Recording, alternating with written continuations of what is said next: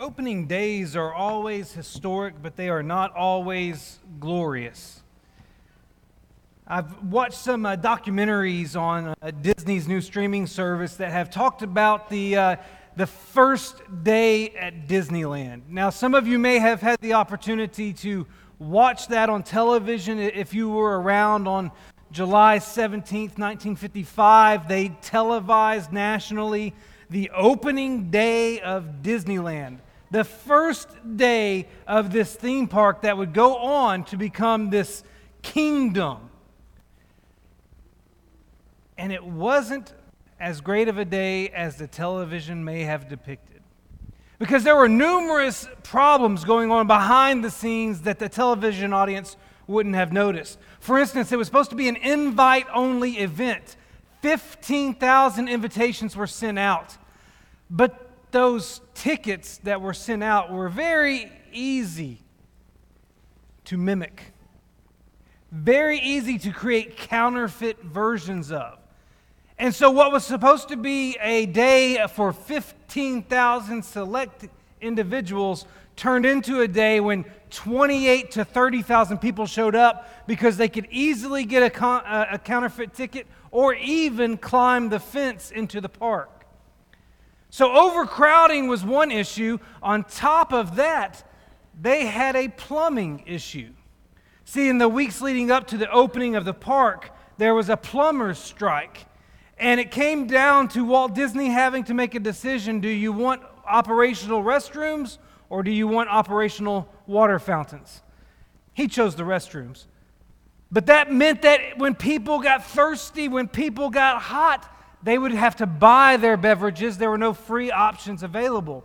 And with 30,000 people and only expecting 15,000 people in that park, they ran out of drinks. On top of that, their time constraints of construction, because they built that park in 1 year. And think about this, one of the more recent additions, Star Wars Galaxy Edge, took them 3 years, and that's just a part of a park. They built an entire park in 1 year. They ran into such time constraints that they poured the asphalt for Main Street the night before they opened the doors. The temperatures were above 100 degrees that day in Southern California. And so women in high heels were sinking into the asphalt as they walked into Disney World. Now, many of you have traveled to one of the Disney theme parks, and you know that all of that is far removed from what happens today. It is a well-orchestrated, well-designed experience for the family. It was not a good first day, though. And as we continue our study of the book of Acts, we come to chapter 2, and we have a totally different experience for the first day of a kingdom. See, in Acts chapter 2, we're told about the church's opening day, and where the happiest place on earth failed to have a great opening day, the kingdom of God succeeded. And this morning, what I want us to do is consider what we can learn from the church's beginning, from the first day of the kingdom of God in the church. And to do this, we're going to split it up into two sections of our sermon. We're going to, in the first half, we're going to look at the events of the day. We're going to examine what we know about the beginning of the church. In the second half of the lesson, and I know you're already terrified that I'm saying there's two halves to this thing, and you're like, how long is he going to go? Are they both 30 minutes long? Are we going to be here for a couple of hours? No, don't worry. The second half of the sermon, I want us to consider how we can imitate those first Christians. So let's get started with this. What do we know about the church's first day? What do we know about the beginning of the church? Well, we know that the church's first day was symbolic. If you look at Acts chapter 2 and verse 1, the first thing you'll notice is that the events that unfold here in Acts chapter 2 happen on Pentecost. Now, we're not that familiar with what Pentecost was, but it was a major Jewish feast day. The word Pentecost means 50th, essentially, because it marked a religious holy day in Judaism that took place 50 days after Passover. So just contextualize that for a moment. The events that are unfolding here are less than 2 months removed from the crucifixion of Jesus. But Pentecost was a major Jewish holy day. In the Old Testament, it's not called Pentecost, though, because that is a Greek term for this day. In the Old Testament, in passages like Exodus chapter 34 and verse 22, as well as Exodus chapter 23 and verse 16, you'll see it referred to as the Feast of Weeks, or you may see it referred to as the Feast of Harvest. Either way, it is this religious day that takes place 50 days after Passover, and it celebrates the first fruits of the wheat harvest. And you'll notice here in Acts chapter 2, if you particularly look at verse 5, that these events were the events that take place here on the day of Pentecost were witnessed by Jews from every nation under heaven. And actually, if you skip down to verse 9 of Acts chapter 2, it identifies by name at least 15 different regions or nations from which these Jews traveled. There was this abundance of people in Jerusalem at this feast because Pentecost is one of the 3 Jewish pilgrimage feasts. It was one of the 3 feasts every year that the Jewish people were expected to make a trip to Jerusalem. And so on this day, this day of Pentecost, we have a ton of people in Jerusalem. And the events that are unfolding are set in the context of a Jewish feast called the Feast of Weeks or the Feast of Harvest. So the church's first day was historic because it coincided with this Jewish feast. Just like Jesus' final day coincided with another Jewish feast called Passover. And we don't need to miss the significance of the parallels between Pentecost and the inauguration of the church. Pentecost, which I mentioned, is alternatively known as the Feast of Harvest. It was an annual celebration of the first fruits of the harvest with which God had blessed His people. And on that particular Pentecost, recorded in Acts chapter 2, the first fruits of God's kingdom were harvested after Peter preached the first gospel sermon. And we're told down in chapter 2, verse 41, that about 3,000 souls were added to the church that day. So the church's first day was symbolic because of its relation to Pentecost, but it was also unique. The church's first day was unique because it involved something that we now refer to as Holy Spirit baptism. John the Baptist said in Matthew chapter 3 and verse 11 that Jesus would baptize with the Holy Spirit and fire.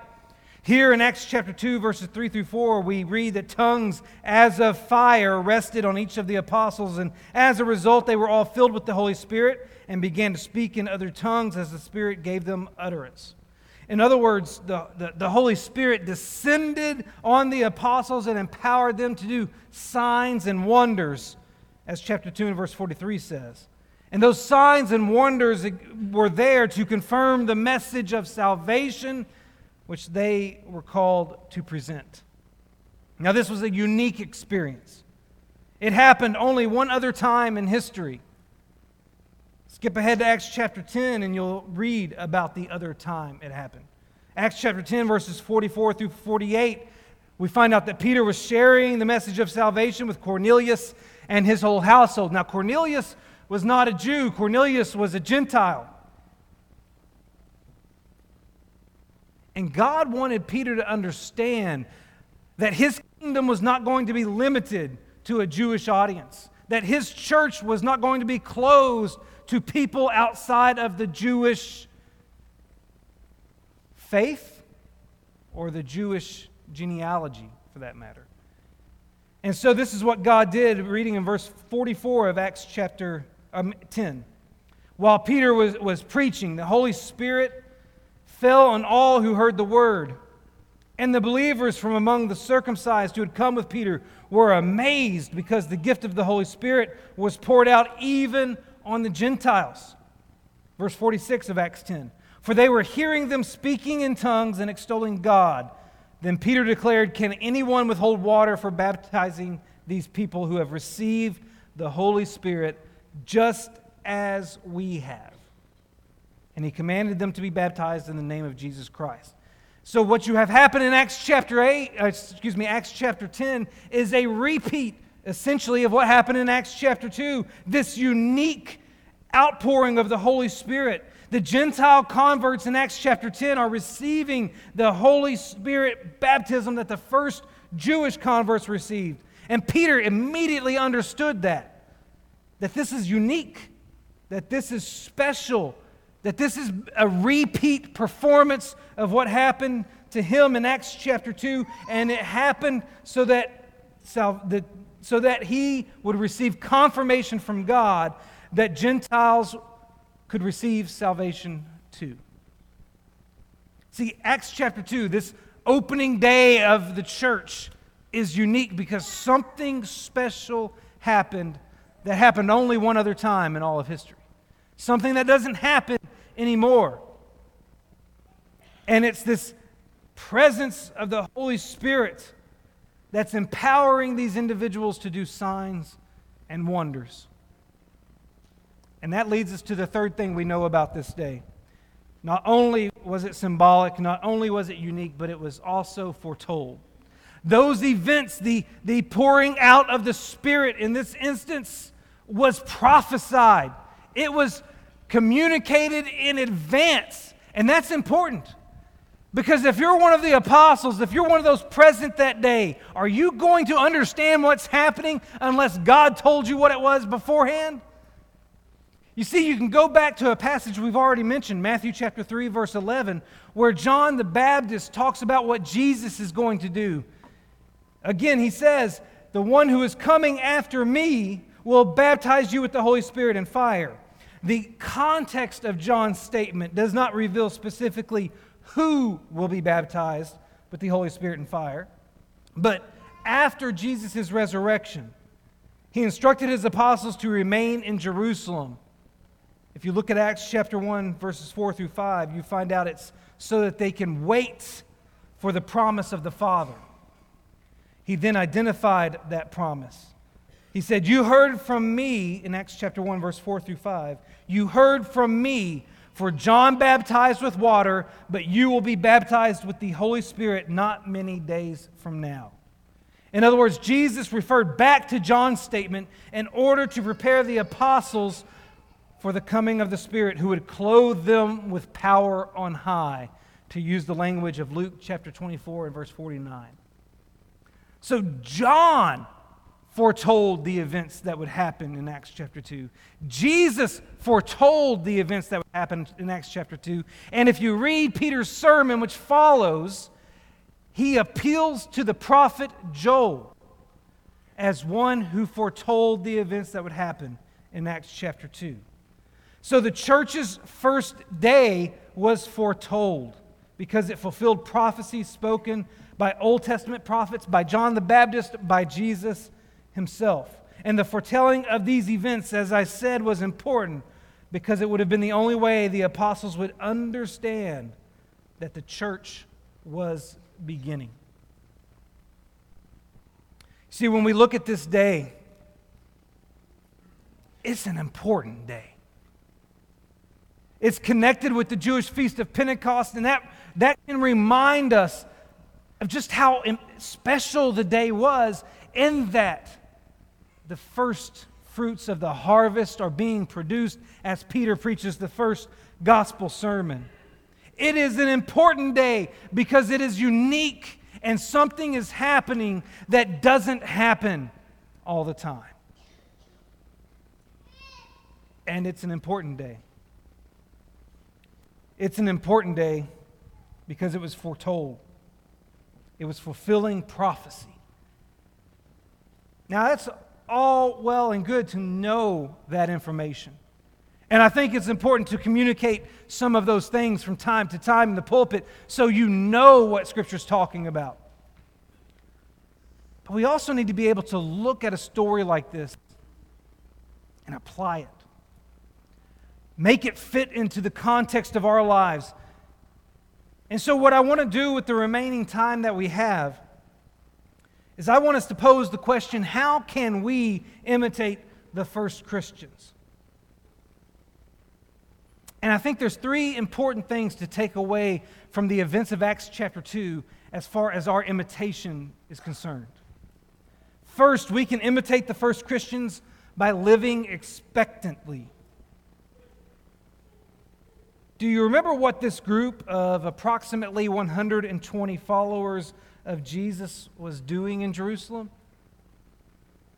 They were waiting because Jesus had ordered them not to depart from Jerusalem, but to wait for the promise of the Father, back in Acts chapter 1 and verse 4. You see, these original Christians, they lived in this moment with the expectation, the anticipation that God was going to do something big.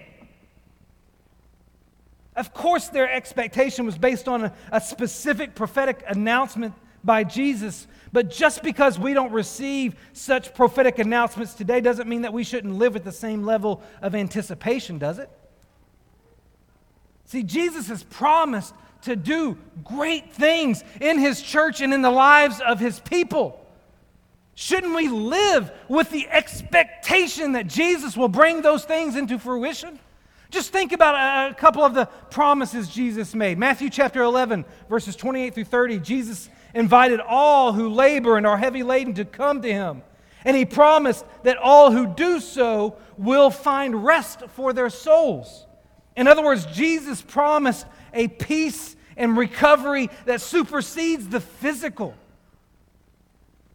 Now, that doesn't mean that once you come to Jesus, you'll never experience heavy ladenness or labor again. But it does mean that you have someone who will help you carry it when you do. In Matthew chapter 16 and verse 18, a passage that probably is familiar to you, Jesus said, "I will build my church, and the gates of hell shall not prevail against it."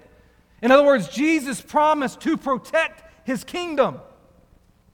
Now, that doesn't mean that every individual outpost of that kingdom won't face difficulty, but it does mean that we don't have to worry about whether or not His kingdom will endure. And then there's John chapter 15 and verse 5, where after Jesus identified Himself as the vine, He said, "If you remain in me and I in you, you will bear much fruit." In other words, Jesus promised that you can be fruitful.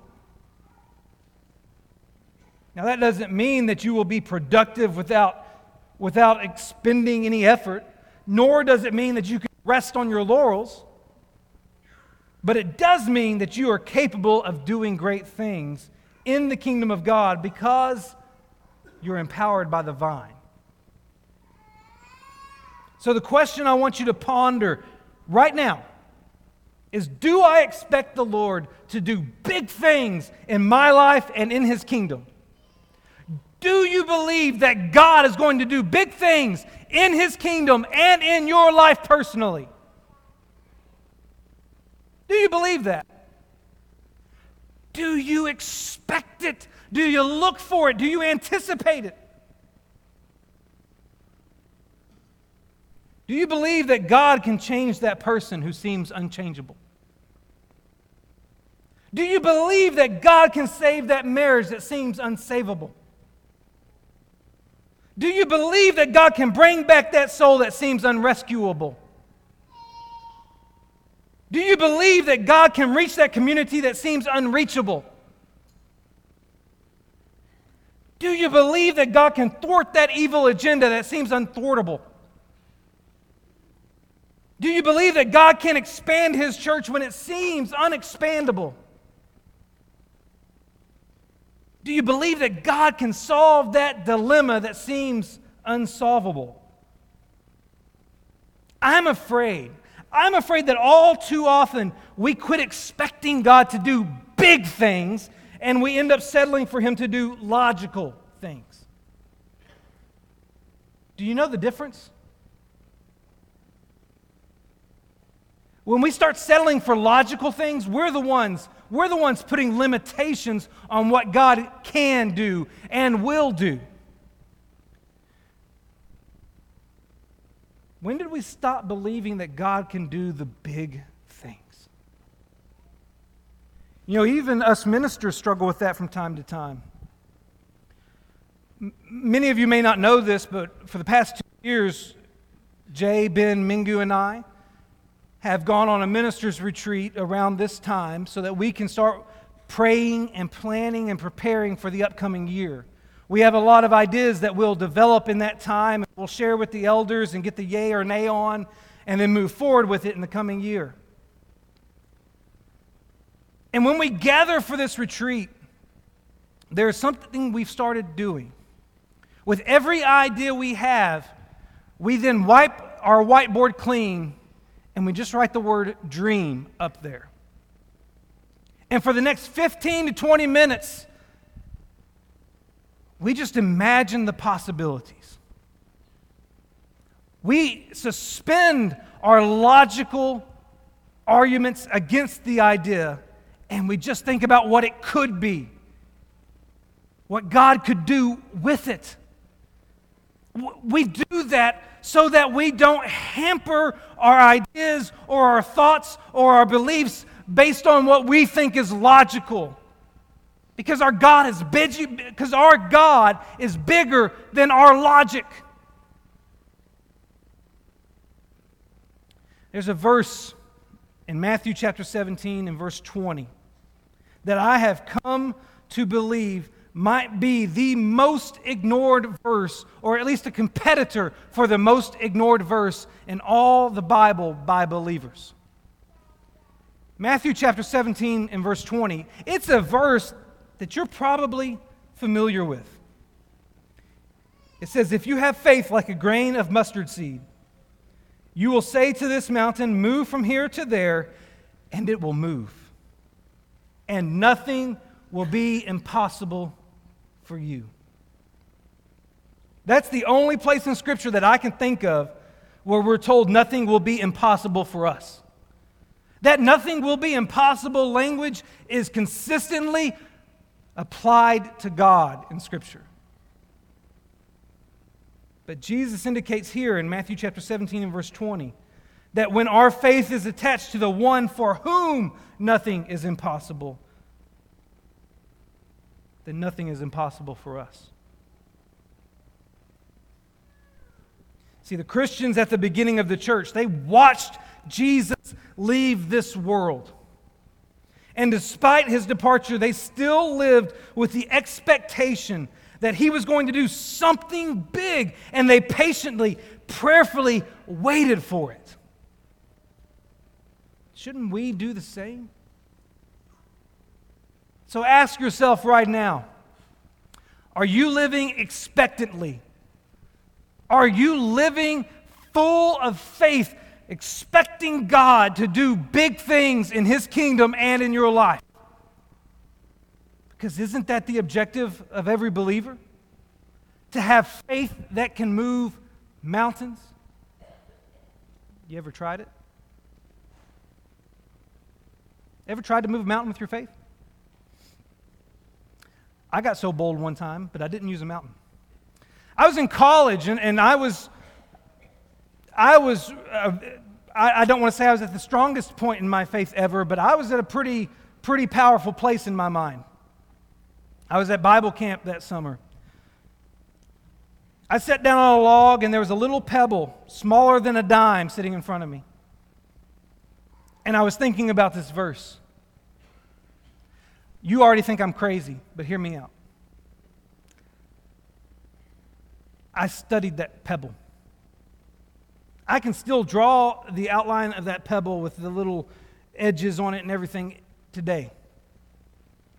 You think I'm crazy. I'm okay with that because I am. And I prayed, and I asked God, I said, Lord, I know you say faith can move mountains. I'm just trying a pebble. I'm just going to try a pebble. I closed my eyes for that prayer. When I opened my eyes, the pebble was still there, but it didn't look the same anymore. it didn't have the same exact shape to it anymore. I'm not saying that God replaced my pebble. I'm not saying that God relocated my pebble. I'm not saying that God switched my pebble. What I am saying is that God may have changed the way I looked at my pebble. I believe faith can move mountains, but I also believe we quit believing that a long time ago. God can do big things in His kingdom, and God can do big things in your life if you just let Him. In the church in the first century, these first Christians believed that. They lived expecting that. Shouldn't we do the same? And now that you think I'm crazy, let's move on to the second thing. We can also imitate the first Christians by living blamelessly. One of the first challenges the church encountered was an accusation. They came out of that house miraculously communicating in foreign languages, and the whole episode was so unique and so unprecedented that the text says in verse 6, the crowd that observed it was bewildered. Verse 7 says they were amazed. Verse 7 also says the crowd was astonished. Verse 12 says they were amazed again, and then adds that they were perplexed. That's a lot of adjectives to describe the same reaction. The point is that the crowds found this extraordinary. And then in verse 13 of Acts chapter 2, we're told that some in the crowd that day mocked them. And they accused them, saying they are filled with new wine. In other words, they accused them of being drunk. This was so out of the ordinary, so strange, so magnificent that these people must be drunk. It was following this accusation that Peter quickly spoke up. And if you look at verse 15, 16, 17, and 18, this is what Peter says. He says, "These people are not drunk as you suppose, since it is only the third hour of the day. But this is what was uttered through the prophet Joel. In the last days it shall be, God declares, that I will pour out my Spirit on all flesh, and your sons and your daughters shall prophesy, and your young men shall see visions, and your old men shall dream dreams. Even on my male servants and female servants in those days, I will pour out my Spirit, and they shall prophesy." What happens here is that Peter defended their unique communication ability with both practical and theological arguments. And that accusation was never brought up again. Here's what I think should be our big takeaway from this easily overlooked detail. Our big takeaway should be that Christians should live in such a way that accusations won't stick. You remember what Peter said in 1 Peter chapter 2, verse 11 and 12? He said, "I urge you as sojourners and exiles to abstain from the passions of the flesh, which wage war against your soul. Keep your conduct among the Gentiles honorable, so that when they speak against you as evildoers, they may see your good deeds and glorify God on the day of visitation." Peter's instructing Christians to live such honorable and God-glorifying lives that no accusation against them will even be believable. In other words, he's instructing us to not operate with the "how close to the line can I get before I sin" mentality. And let's be honest. A lot of us sit right there in that mentality, consciously or subconsciously. How close to the line can I get before I sin? Far too often we operate with that. How revealing can these clothes be before it's a sin? How long can I look before it's a sin? How much can I consume before it's a sin? How much can I accumulate before it's a sin? How far can I go with my boyfriend or girlfriend before it's a sin? How little can I attend before it's a sin? We operate far too often with the "how close can I get before I sin" mentality, when the truth is that we should operate with a totally different mentality. Our mentality should be, at what point could what I'm doing be mistaken as a sin? That's a don't be a stumbling block mentality. That's a don't give the devil a foothold mentality.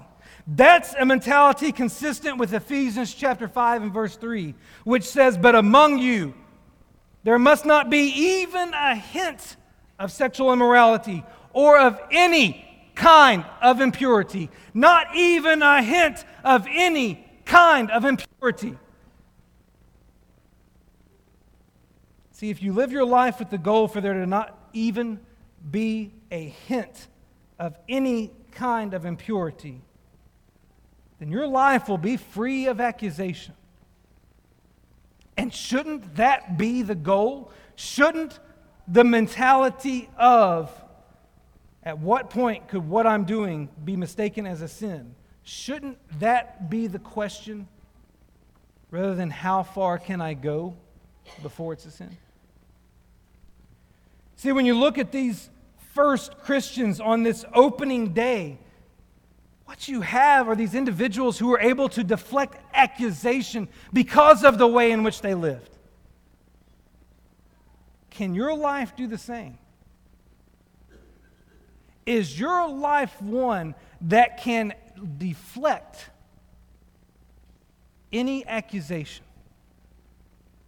Because that's what it means to be blameless. And if you just do a word search in your New Testament of the word blameless, you quickly find out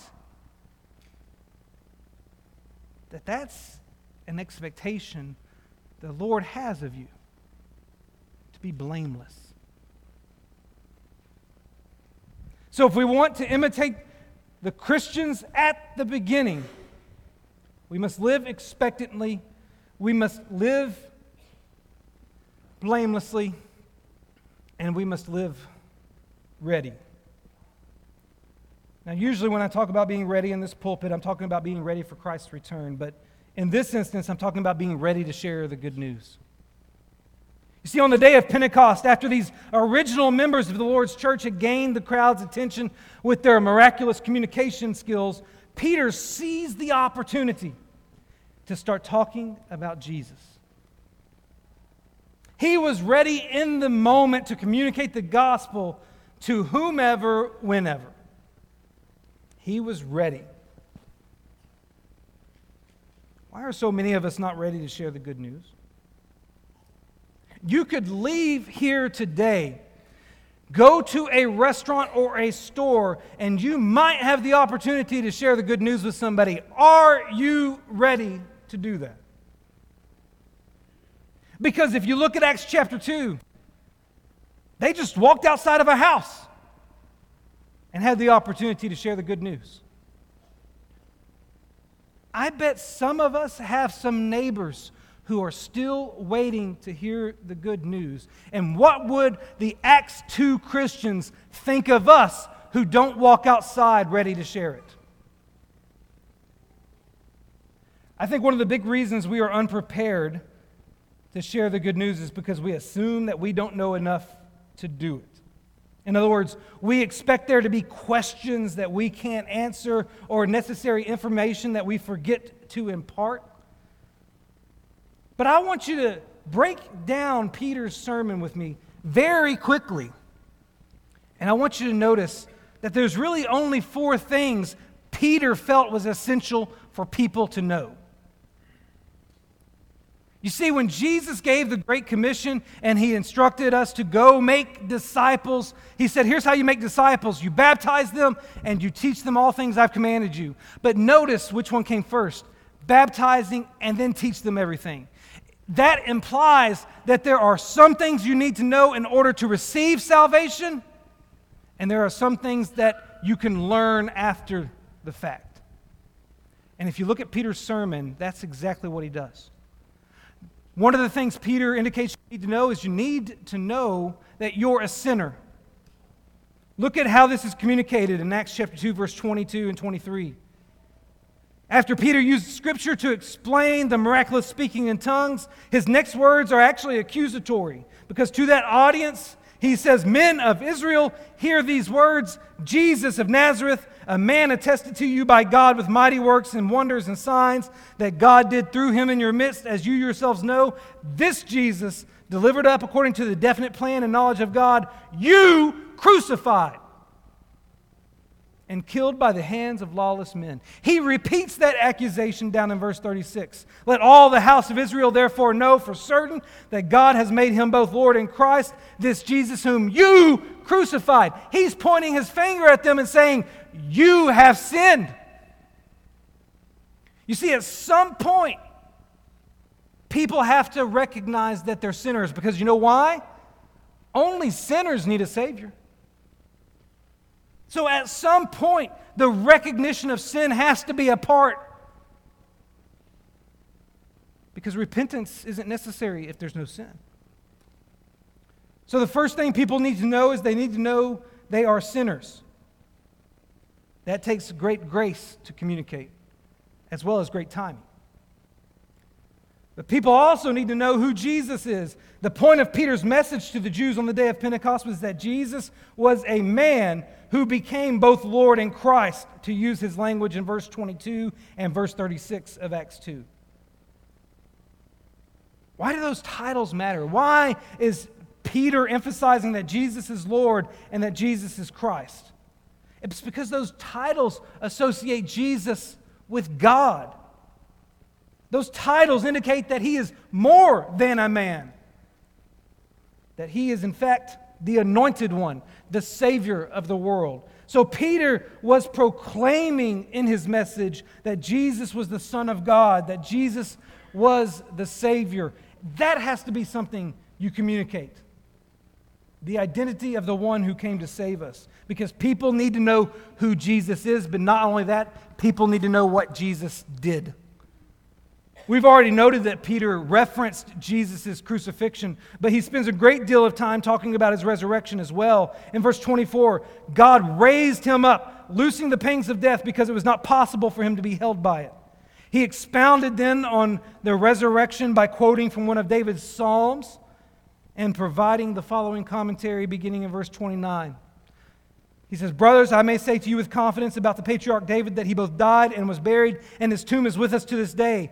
Being therefore a prophet, and knowing that God had sworn with an oath to him that he would set one of his descendants on his throne, he foresaw and spoke about the resurrection of the Christ, that he was not abandoned to Hades, nor did his flesh see corruption. And this Jesus God raised up, and of that we are all witnesses. Peter made sure, as he preached the first gospel sermon, to tell what Jesus did, that he died and that he rose again. And isn't that what Paul would later in 1 Corinthians chapter 15 define the gospel as? The death, burial, and resurrection of Jesus Christ. And so as you communicate the gospel, people need to know what Jesus did in the terms of his death, burial, and resurrection. And finally, people need to know how to receive salvation. When asked by the audience on the day of Pentecost, what shall we do? Peter identified two things. In verse 38, repent and be baptized, every one of you, in the name of Jesus Christ for the forgiveness of your sins, and you will receive the gift of the Holy Spirit. We often talk about the steps of salvation. And if you pay close enough attention, you know that there's more to the steps of salvation than just repentance and baptism. We know that you have to hear, because Romans chapter 10 verse 17 says, faith comes from hearing, and hearing through the word of Christ. And we know that you have to believe as well as confess that belief, because Romans chapter 10 and verse 9 says, if you confess with your mouth that Jesus is Lord and believe in your heart that God raised him from the dead, you will be saved. For with the heart one believes and is justified, and with the mouth one confesses and is saved. We know there's more to it than just repentance and baptism, but I want you to notice that Peter only mentions repentance and baptism because when the crowd asked, what shall we do? They had already heard and they had already believed. It's Acts chapter 2 and verse 37 that says, when they heard this, they were cut to the heart. It's Acts chapter 2 and verse 41 that refers to them as having received Peter's word.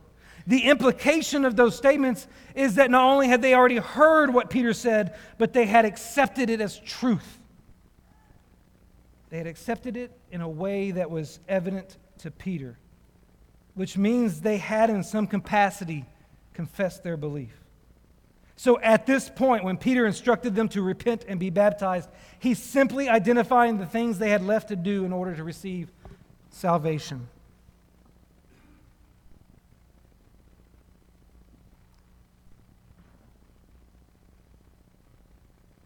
See, this morning, that might be where we're at.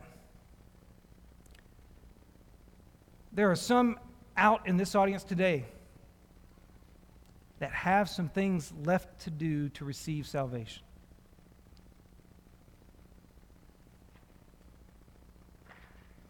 Hopefully you've already heard. You've already heard the message of the gospel that Jesus Christ died for you to take away your sins, that he rose from the grave. Maybe you believe that, but you haven't taken the necessary steps of confessing your belief, of repenting of your sins, of being immersed in water for the forgiveness of those sins. Maybe today that's where you're at. And just as Peter invited this audience to put on Christ in baptism, we invite you to do the same today so that you too may receive the forgiveness of your sins and so that you too may be added to the church. But it may be that you're here today, having already made those decisions, but you're not quite imitating the church as we see it in Acts chapter 2. Maybe you don't have that faith that God will do big things, and you need to seek it out. And you need the help of this congregation praying for you and encouraging you to think and believe that God can do big things in your life and in His kingdom right now. Maybe you're not living blamelessly, and there is a life that you live that has accusations available on it, and you want to clean that slate. And you want to admit that you've done wrong and you want to start over. Maybe you haven't been an ambassador for God like you should. And you haven't been doing your part to share the good news. Maybe you haven't made yourself ready so that whenever the opportunity presents itself, you can tell somebody about Christ. And you recognize that your failure to be ready has to change. If any of those is your case today, then we offer the same invitation that Peter offered in Acts chapter 2. The invitation to come to Christ. And if you want to take that invitation, then we invite you to come up here to the front of this auditorium while together we stand and sing.